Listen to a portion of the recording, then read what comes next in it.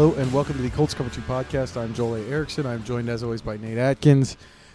The resolution to the Anthony Richardson shoulder injury that had increasingly kept looking like what was going to come finally came today. The Colts are announced he is going to have season-ending shoulder surgery. They are doing it with his long-term interests in mind. Don't know exactly when it will happen. Soon is what Shane Steichen said, but ultimately the important thing is he's going to have surgery. He's going to miss the season. Steichen did say, I mean, obviously the next question everyone's going to have is when is he going to be back? Steichen did say that he thought there was a good chance that Richardson could be back by the start of off-season workouts next year. Based on reporting from our colleague Akeem Glaspie talking to a surgeon at IU Health, that doesn't seem necessarily out of the question. I think if I remember right, Akeem's story right, it said 6 months. I don't know if we'll get to talk to Richardson anytime soon in the future. At some point, he'll be back around the team. Maybe he'll be able to talk. But that's the big news is the driving force of this season. Anthony Richardson is now sort of on pause until he gets healthy again. Yeah, it's unfortunate. Obviously, there's such excitement coming into the year, and certainly once he became the starter and obviously started to make some plays, and just some of the numbers that he was able to put out there.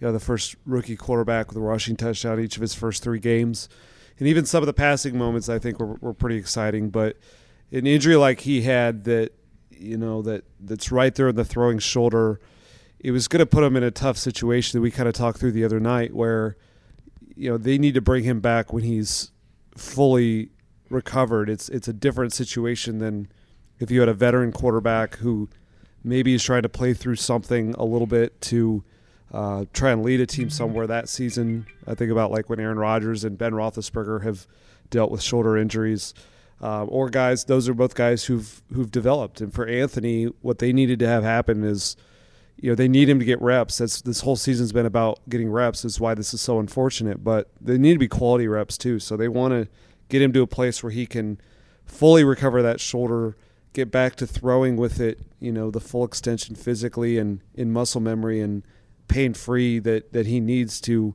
develop as a passer, because he's still at like above high school level. I think he still has fewer than 500 career attempts above high school. So this is just an unfortunate hitch in the road for him, because however the season was going to go for the team, they were starting to surprise us, winning some games, but they also could have bottomed out. But as long as he was out there and developing and getting some of those reps and going through some of those challenges, was kind of what this year was supposed to be about. And he got a little taste of that. He got enough to, I think, excite some people about what he could be.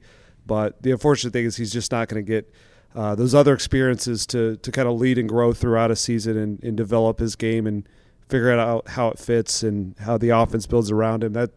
All that stuff's on hold, and they're going to hope that it can obviously come back next year, but we're going to be waiting a little bit for it. Jim Irsay said in a very memorable quote, he told Jory Epstein of Yahoo today, in terms of what their expectations are for Anthony Richardson. He said, John Landau said about Bruce Springsteen in 1974, when he said, "I've seen the future of rock and roll as Bruce Springsteen." Well, I've seen the future of the NFL, and it's Anthony Richardson. It's a bar. I think the tendency towards hyperbole aside, I think the important takeaway from that quote and from some of the other stuff that we got from talking to Shane Steichen, from talking to players in the locker room, is that the expectation is right now as we sit here that this is still Anthony Richardson's team going forward. And I do think that there is an alternate scenario where that would not have been true. I think if he had struggled, if he had not played well and this injury happened in the same 173 snaps, we might be talking about do they to make another draft pick at the position. And I'm sure that'll still come up somehow, because it's a long time until he's healthy in the draft and people have a lot of things to talk about. But the fact that he played as well as he did, that we saw the things that we did, I do think is a big deal. The game that kept coming up today was the Rams game. That was the game that kept coming up as the game that is really encouraging for the rest of the team.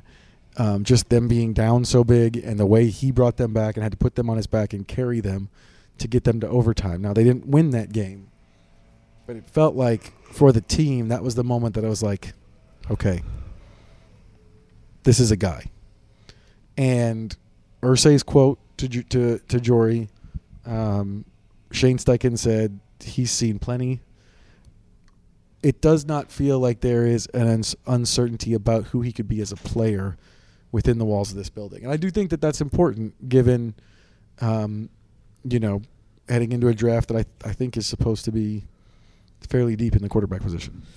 Yeah, there are going to be some questions and hurdles obviously he has to face about coming back from this injury, and it's going to be kind of an ongoing discussion about health and protecting him, but there's a lot fewer questions about the player and the person that they're trusting. And I think it really mattered that he was able to be as ready as early as he was. So it's very unfortunate that this injury happens after just 4 games, but he was able to win this job just after one preseason game and was really able to hit the ground running as far as picking up a playbook and processing it and learning it and making sound football decisions on the field. We saw that consistently from training camp into the preseason, into the games, and it won a lot of people over. It just felt like this kid was a lot further along than maybe we knew coming into his arrival here. He got drafted as a 20-year-old, and all the questions were kind of, if you just take yourself back to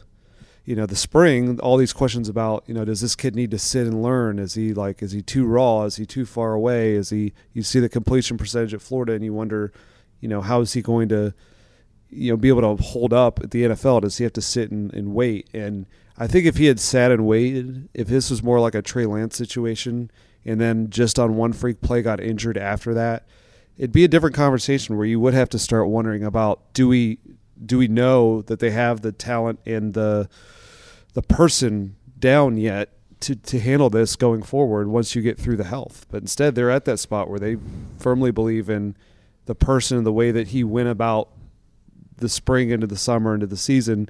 And then the player, both as a runner, we've seen that electric ability. But I think what really inspired people is what he could do as a passer, because once in that Rams game you brought up, once they're down 23-0, those legs certainly can help, but at some point you're going to have to get your team back in it with your arm, and he did it that day. He ripped off some explosive throws.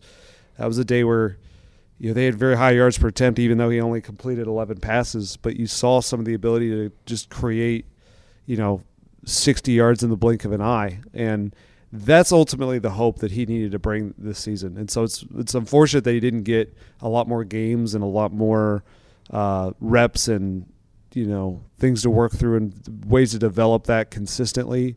But the main thing is you needed everybody in this franchise to look around at who he is and how he operates and how he plays and say, I can rock with that and I want that going forward. And I think that's what he brought in his unfortunately limited sample, but enough to give them some hope. Yeah, and barring injury complication, which I don't really want to get into that too much on this podcast. I don't actually think that we know.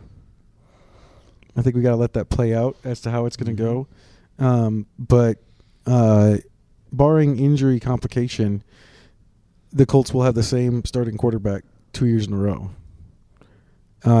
which is a big deal. It's a big deal for this franchise. It's a big deal to continue the development going forward.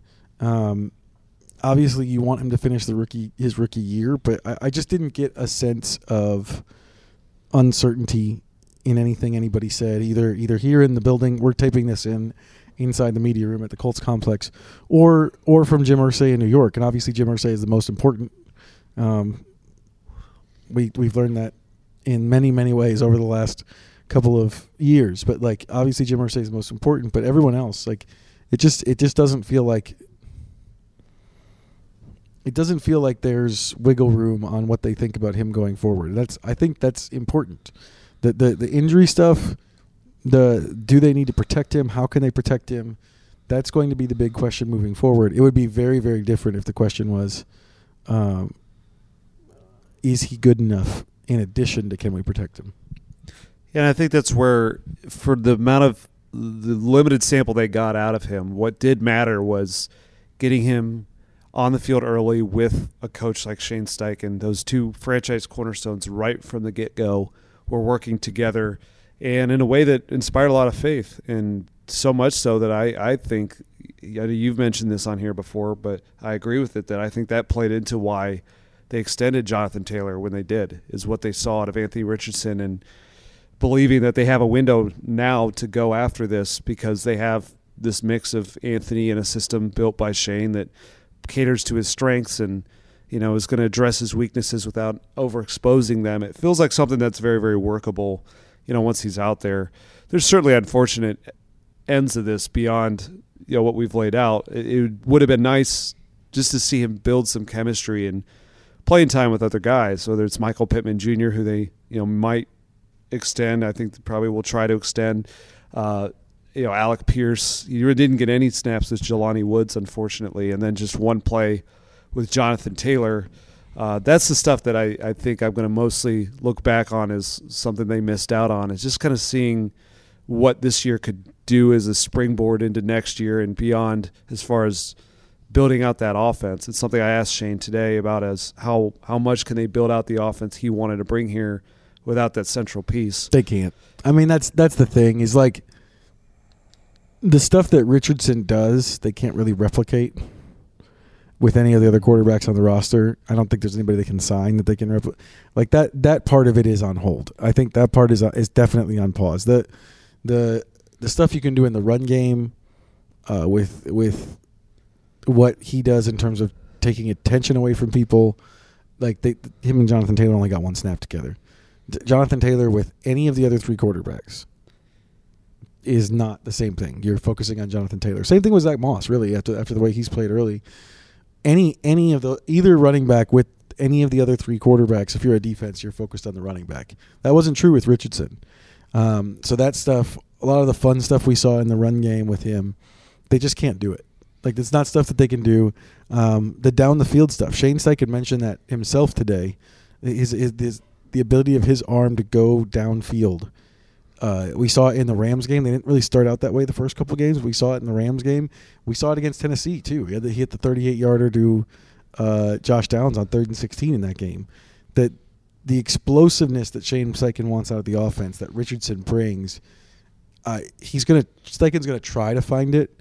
But in terms of building the offense and figuring out exactly how Anthony works best in the offense, that is a big loss, losing all of that time on task. Because I think most people, me included, expected there to be around game 8, 9, 10, maybe after the bye week, after they're in Germany, seeing a streamlined version of the offense based on all of the data they collected on what Richardson likes, what he doesn't like, what he does well, what he doesn't do well. Sort of the way most offenses tend to work with new quarterbacks. The way Steichen's offense worked in Philadelphia when he took over the play calling duties from Nick Sirianni. They changed the emphasis of that offense, and it took off in 2021. I think if Richardson is starting, I think that would have been there. That I don't know that 173 snaps is enough of a sample size for them to really hone in on that going into next season. Yeah, that's the part that I think is tough, because you look at a guy like, for example, Alec Pierce. They've had a hard time getting him going so far this season. I think moving quarterbacks in and out and being the early stages of developing that passing attack is a big part of that. But it felt like that Rams game could have been the start of something as far as running the type of plays, taking the type of shots that would develop a player like that. And I think about that with Jelani Woods too, who once he's back out here is more of your seam stretching down the field tight end. Will we get enough of those looks? And even if we do, you'd like to see him build a connection with that young quarterback. And so that's the thing when I look back to like what the model Shane had in Philadelphia with Jalen Hurts. Their first year they made the playoffs at 9-8, got bounced in the wild card round, but that was a way to really build a lot of connections that Jalen built, started to build with Dallas Goedert and Devonta Smith before they traded for A.J. Brown. And that's some of the stuff that's like, you'd like to the development for guys like Jelani Woods and Alec Pierce. I think that's unfortunately going to be on hold a little bit based on the skill set of the quarterback who's back there now versus the one they want to build with. And that's one of the unfortunate ripple effects of this whole thing. Yeah, Gardner Minshew is the starter going forward. I know there have been some people who've wondered, like, is Sam Ehlinger a possibility? Is Kellen Mond a possibility? At this point, no. Shane Steichen said definitively this is Gardner's team right now. This is Gardner Minshew's team. It's a very different offense. We saw that in Jacksonville last week. There are things that it's not just about the legs. There are things that Gardner Minshew's arm struggles with that he's really going to have to. He talked about. So Minshew talked today about there was some fundamental stuff he had to change in terms of his fundamentals. Why he missed some of those throws. I think one of the other thing, and he said the other thing is not trying to do too much, like being in a game where maybe you can let your defense do stuff. I think the biggest thing for me is he's got to be better when pressured. Mm-hmm. It speeds him up too much, right? It sped him up too much in the Jacksonville game. I felt like it sped him up too much in the Baltimore game. There's going to be. I don't know that there's ever going to be like. I don't know if he's ever going to be a super accurate or inspiring downfield thrower, but the pocket presence stuff that has to get fixed for them to have a chance here, because you're going to have some muddy pockets in the NFL. It doesn't matter if your offensive line is the best one in the NFL, and he's got to do a better job when he's under pressure of handling that pressure, not speeding up, not throwing too early or before he needs to when his feet aren't set the way he did on the third pick. That's the stuff that's got to change for them to have a chance at creating a Gardner Minshew version of the offense, which Jim Bob Cooter said it's very different. He said this last week. They did this in the offseason where they built two offenses essentially into the playbook. And one of those offenses is not on mothballs entirely, because I think if something happened to Minshew and Sam Ehlinger's in there, then you bring back some of the quarterback run stuff. But it's that part of the playbook is definitely shut down for now. And the Gardner Minshew side of the playbook, that's what's going to be emphasized. So for me, there are some things that I think Gardner Minshew is who Gardner Minshew is. He's got to play with more poise in the pocket. Yeah, you're thinking about ways that he's got to play within himself, what he can do, and understanding that. So, it's not fair to ask him to become this quarterback design runner or this guy who's going to light it up down the field. It's just not who he is, and I think if they force that too much, it's where you may run into more of those turnovers where it seemed like he's just trying to do a little too much and the ball sails on him. But the stuff that should get better, needs to get better for him to, for this to work, is the pocket presence. I think that's number one. That's got to be an area where a veteran quarterback becomes at least comfortable, at least capable. He's a shorter quarterback who isn't as fast as Anthony Richardson, obviously, so he's not going to be as good at that. Anthony, that's one of the biggest areas that they were so in love with in his profile, is his ability to navigate pressure and navigate the pocket. But Gardner needs to find a way to where when he sees that initial pressure and it starts to speed him up, he's looking more to move within the pocket to reset and throw than what we've seen so far, which is sort of this kind of panic mode where he's just sort of running, looking the first thing he can do to just get the ball anywhere other than holding it in his arms and trying to find a new way to reset. So that's a lot of veteran quarterbacks who don't have amazing athleticism have gotten very good at that. That's one of Tom Brady's best skills and Matthew Stafford's best skill. So it can be done. That's going to be what needs to happen, though, is that he's a guy who's he could be very good in rhythm thrower in terms of his accuracy, east-west throws outside the number. I think that'll be a big part of their offense. But for them to have a good offense, I think it's going to have to come two ways. They're going to have to really get Jonathan Taylor going back to, this model they have is a little bit more like 2021 where he's got to be the best player again. It's not going to be the quarterback. But then within that, if you can build off that to build a play action game, build a lower volume passing attack, but an efficient passing attack, and one that avoids danger. I think that's a lot going to come back to his ability to navigate the pocket and play like a veteran. And that's got to be his edge going forward, is that he has experience. He has, experience, especially within this playbook.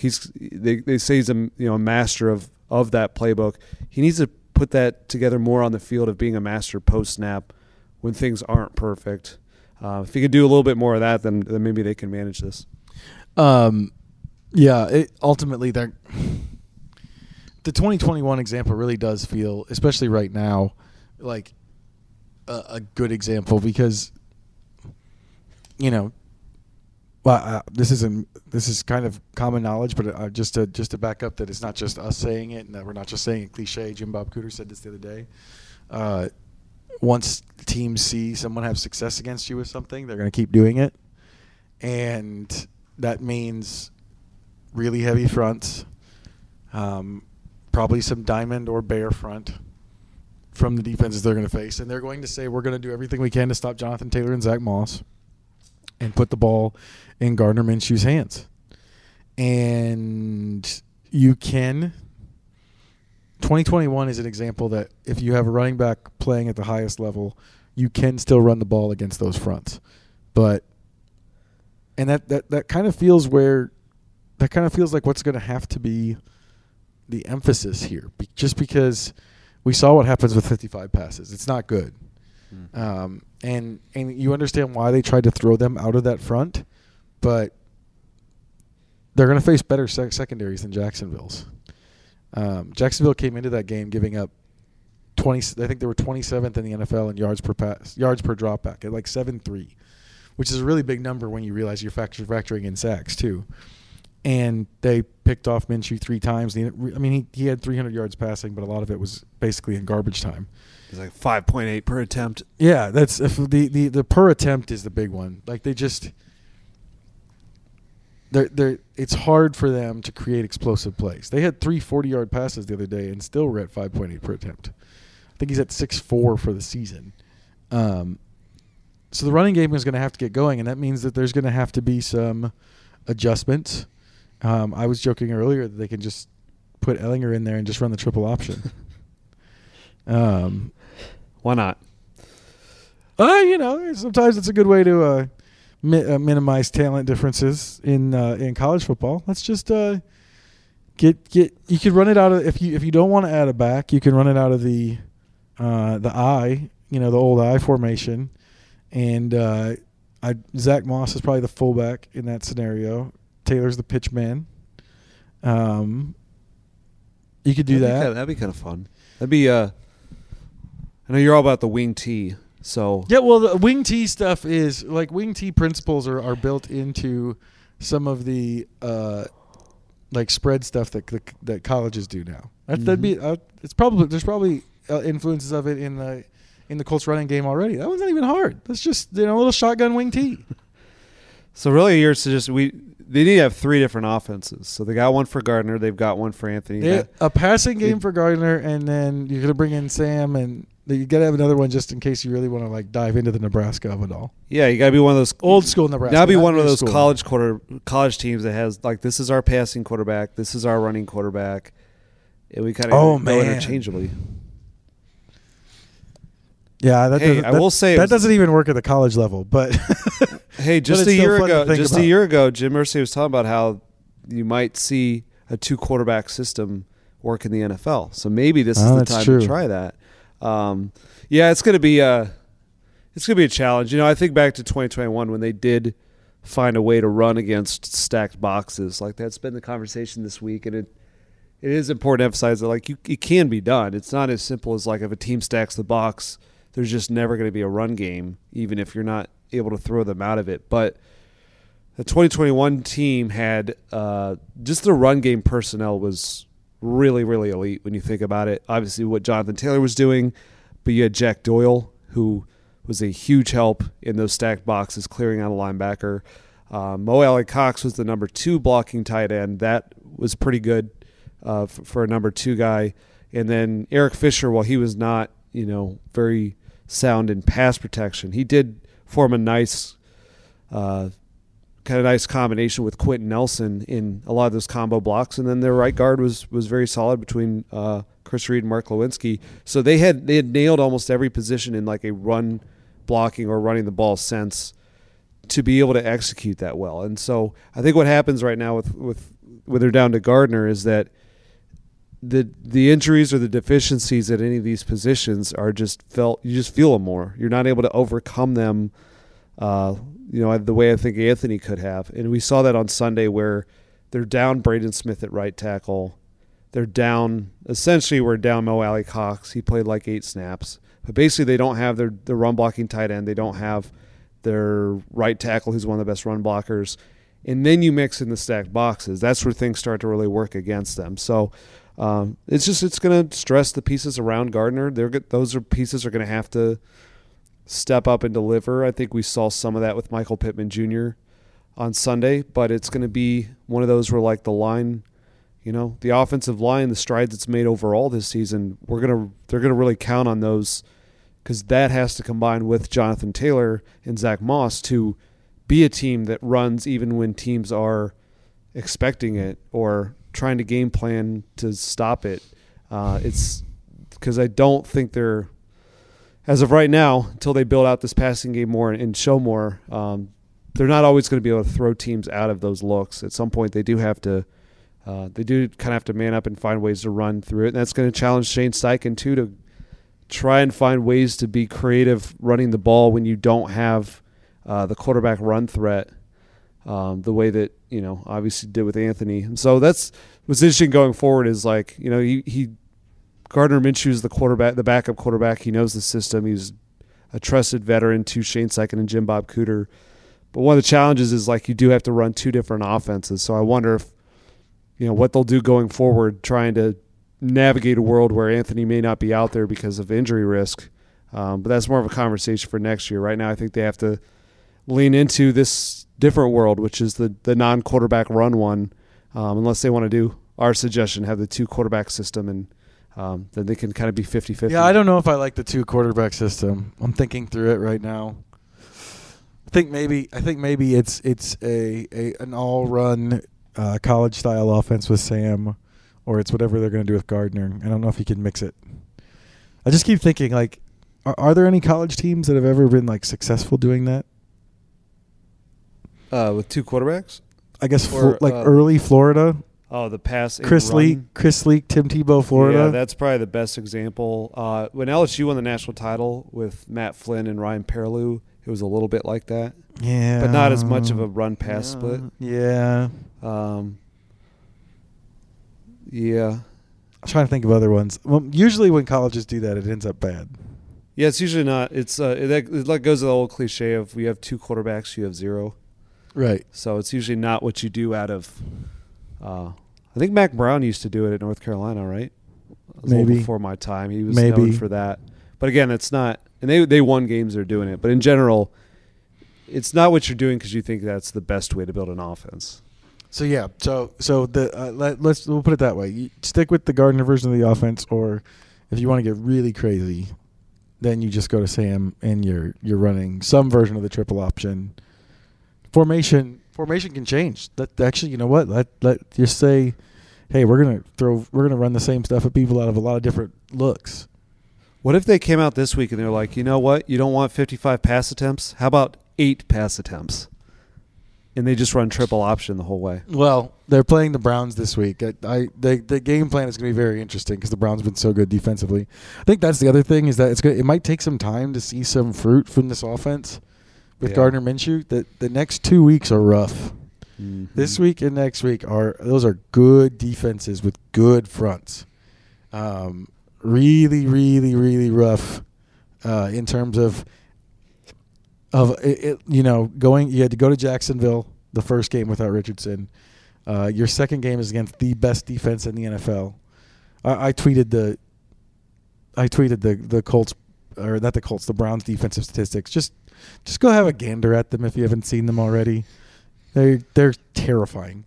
Fewest yards allowed in 5 games to start a season in 50 years. Yeah, it's 50, yeah. Like the thing that's so impressive to me about that means they're more impressive than the teams of the 80s and 90s when that was a defensive league. That's what they're doing right now. They did it against the Niners last week. This is a defense that gave up 94 yards to the Tennessee Titans. Not that the Titans are some kind of great offense, but 94 yards in an NFL game that's unheard of. I'd have to see the updated stats because I only saw them before the Cowboys played, but the Cowboys were second entering that week in first downs allowed, and it may be like a 2-to-1 ratio now. I think the Browns have allowed half as many. Yeah, the Browns average the Browns give up like 10 a game. So that's like the one deficiency you would say. 10 should be a half. They give up 10 a game. Like the one quote unquote weak stat that they have is turnovers. They're like 30th in turnovers, but that almost feels more like they pitch so many 3-and-outs. Nate's been watching Jim Schwartz's press conference. So that's what Jim Schwartz said yesterday. Did he? Yep. Well, they also run constant man coverage, like way more than anybody else in the league. And they always say it's harder to get interceptions in man coverage, but the way that they're doing is almost like, we don't really need the turnover so much as they haven't so far. They just haven't so far. 3-and-outs. So that's what I expect on Sunday is that what the Jaguars are doing is a lot of press man coverage, pretty much taking away the quick game for Gardner. And the Browns are going to do the same thing because they run man coverage all the time and they have better DBs, and they also will play a lot of 3 safety, or they'll kind of rotate their safeties in and out because they've got old friend Rodney McLeod there who's sort of like their lurker guy who's going to change the picture on the quarterback. So it's going to be a challenge. It's it's going to have to be a game that if the Colts can win, I think I'm going to go ahead and say this. If the Colts win this game, Matt Gay is going to be the hero because I think that is the best route they have is to really get a bunch of long field goals because it's going to be really hard to drive the field. The other route that they have is Deshaun Watson doesn't play, and either P.J. Walker. I actually don't know what Dorian Thompson, what his status is right now. I think P.J.'s just the backup ahead of Dorian after the disastrous Ravens game. Yep. So if it's P.J. Walker, then the other path is just a disastrous game for the Browns quarterback where they give the ball up in a bunch of short field situations. But it looks like a Dorian Thompson-Robinson, it looks like a game where it's going to be very, very low scoring and it's going to hinge on team like who creates if the Colts create turnovers, that kind of thing. But the defensive side of the ball for the Colts has their own issue to deal with, and they should probably get to this before the end of the pod.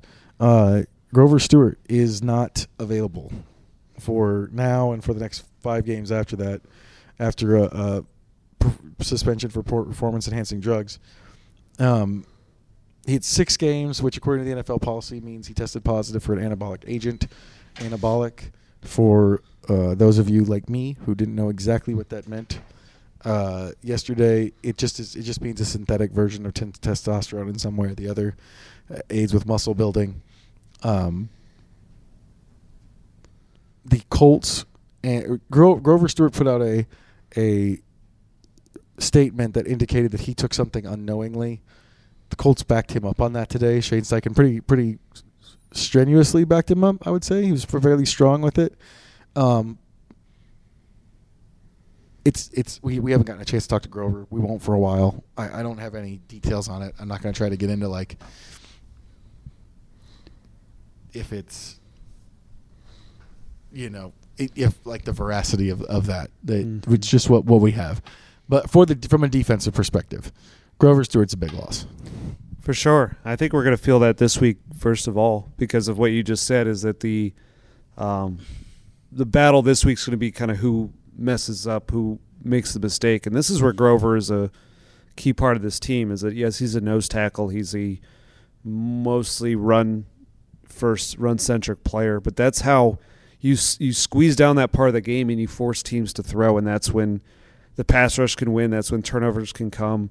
I think, if you take Grover Stewart out of this equation, we're looking at either Eric Johnson, Taven Bryan, somebody like that playing in a nose tackle spot. And that's just a tremendous loss in terms of Grover's ability to just destroy guards and get in the backfield and create penetration. And especially when DeForest Buckner gets double-teamed. The guy to win that much one-on-one was really important. So it's unfortunate obviously for them and for Grover, who is, over the course of the past year and a half, I want to say of all players in this team who've taken the biggest leap since I got on the beat in 2021, it would be Zaire Franklin and then probably Grover Stewart. Grover was there before you got here. He's got a lot better, though. He was pretty good before you got here. Okay. But he has been very good since you've been here, to underscore that. But I don't want to take anything away from Grover. He was really good from the start of – what year was he drafted in?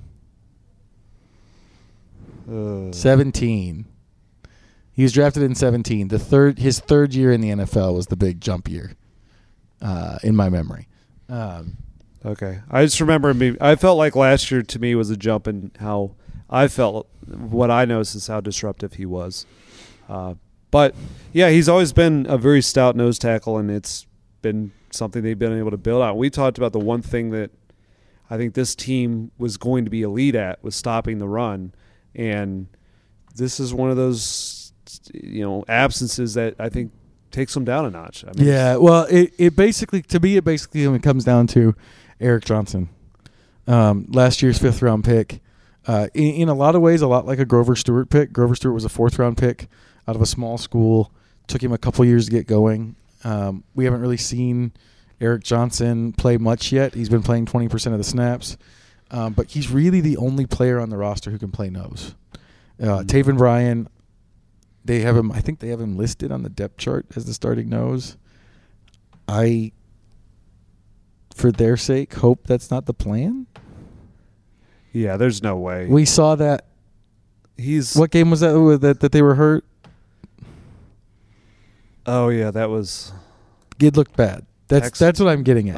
What I'm getting at is when DeForest Buckner was hurt and Taven Bryan was getting a lot of snaps in the run game, it did not look good. Well, I bring it up. And that's more of a focal point spot. He's been one of the... Taven Bryan is a penetrator. He is not a run defender at all. His skill set's very different. He was drafted first-round pick of the Jaguars as a pass rusher. That's it didn't quite work out for him there, but he went to the Browns last year, and it was a full-time starter as a 3 technique. And the idea being that they could bring out his pass rushing skill set. The problem is in that role, what other teams would often do is run the ball. That's just not as much his game, and that was from the 3 tech spot. So I don't know that he fits the nose so well, but they don't have a lot of options. So I'm sure they will have some version of playing him along with Eric Johnson. Also, probably more Dio, I would imagine. Dio, plays inside in that spot on obvious passing downs. Maybe they lean a little bit more into that. Obviously, that's not as ideal in some of those times when you're trying to be heavier, but they got to manage what they have, and I think that's kind of where I would like to see them go is play Dio a little bit more, and just hope that it's you're insulating him with DeForest Buckner, with Zaire Franklin. Kwity Paye and Samson Ebukam on the edges. It's like you still have a pretty good run.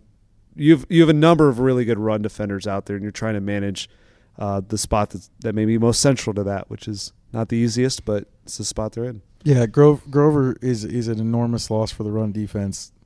I really think their best hope is that Eric Johnson is better than anybody expects. I don't think he's going to play at Grover Stewart's level, but I think if you can get good starting caliber nose tackle stuff out of him, maybe the way Grover started playing, 19-ish. I think that was the year that they tried to go into it with Margus Hunt, and Margus Hunt was terrible. But if you got that, I think that you could probably work it. But he's playing 60% of the snaps. Grover was. And so for one player to replace that, if it's Johnson, he suddenly has to play 40% more of the snaps. And it's a problem that it's 6 games too, because I mean, you're going to get in these situations where you have to play without somebody for a game and try and manage that. This is what it looks like going forward. Yeah, I know what you're saying. Yeah, Yeah. It's what they say in this league is the longer that backups play, you kind of learn why they were backups, and that's what the chess match is in this league. It's like that we were talking about on the reverse side of the ball is once, teams like you put a blueprint out there of how to expose a team, everyone's going to do it. Well, that'll be interesting to watch if teams find their way to take advantage of this run on the Colts. Like every team's going to kind of take that until the Colts prove that they can get out of it, which for 6 games they've got to do without Grover Stewart. So that's what I expect on Sunday is the Browns with a backup quarterback, if that's what ends up happening, if they're playing with P.J. Walker. I expect them to just go right at that spot. And if they get Joel Bitonio back, they've got 2 all-pro guards, and they don't have Nick Chubb, but they've got Jerome Ford was looking pretty good last week against the 49ers. I just expect them to really run at that spot and score enough to put the pressure back on the Colts offense to answer it when, we know what they're up against too. Yeah, the Rams game without Buckner, Stewart played more, I think, in that game, but it's just really bad on the inside. And a lot of it was Taven Bryan. A lot of those first down, because that was the game that Buckner basically played only on third down situations. And there was a lot of Taven Bryan in first and second down. I keep coming back to this, but to me the best hope is just that Eric Johnson takes a step forward the way Grover took a step forward in 2019 when he kind of took the nose tackle away from Marcus Hunt for the first time. And Hunt wasn't good that year, but Grover was. Grover was starting in that year. That's probably your best chance. Otherwise, it's a front that's in for some issues. I mean, all you have to do is talk to Zaire Franklin after any game, and the way he talks about Grover and Buckner together and what that does for them in the run game, and for him in terms of making tackles, it's not great. It's not great to lose Buckner or to lose Stewart for 6 games. Yeah, and I think it's going to, just like with the Anthony loss, it's going to put more pressure on all the guys around that spot. So we're going to kind of see the strides that Kwity Paye can make in his 3rd year now. He's back on the field. That Samson Ebukam, who's looks very good, but he's mostly he's going to start facing tougher matchups against starting left tackles. We'll see kind of if he can make more of an impact. Can Shaquille Leonard get more back to his self the way that they have him on this timeline to get there by November? And I will say last week in Jacksonville was probably a better game for him than we've seen, a more impactful game, a more higher snap count type of game. And then just even the trickle effects to like the safety positions and how those guys factor into run support. And so it's tough because they're already managing as a defense. They're managing some of the weaknesses at outside cornerback, just lack of experience and lack of stability there. And the idea is being like, their teams could throw on them a lot, but it's a lot harder to run on them, especially run up the middle. So now there's a few more options, and it is going to change a little bit because we've laughed so many times over the last year and a half when teams would go up against this Colts team and they get to 3rd and short, 4th and short, and just run right up the middle, and something between Grover Stewart and DeForest Buckner would just destroy it. That tandem's not quite going to be the same, and so, but it is like other things with this season. It is a chance to get a look at younger players and see what they have in Eric Johnson, because I can't really tell you that much about where Eric Johnson is. I know he's playing 20% of the snaps, but I haven't noticed him as much. But this is an opportunity for him to play a lot more, and teams, I'm sure, are going to go at him. When you've got a guy who's not used to being in a role, teams try and expose that. So we're going to learn a lot about him in the next few weeks. Learn a lot about this team in general. The Colts obviously play the Browns this weekend. First game, not the first game without Anthony Richardson, but our first game after learning the news that he is out for the season. This is the team that the Colts have going forward. Stewart, I believe, can be back in early December, but 6 games have to happen before that. So it's a tough spot the Colts are in. It's going to be interesting to see how they bounce back. For the Colts Cover-2 Podcast, I'm Joel A. Erickson. This has been Nate Atkins.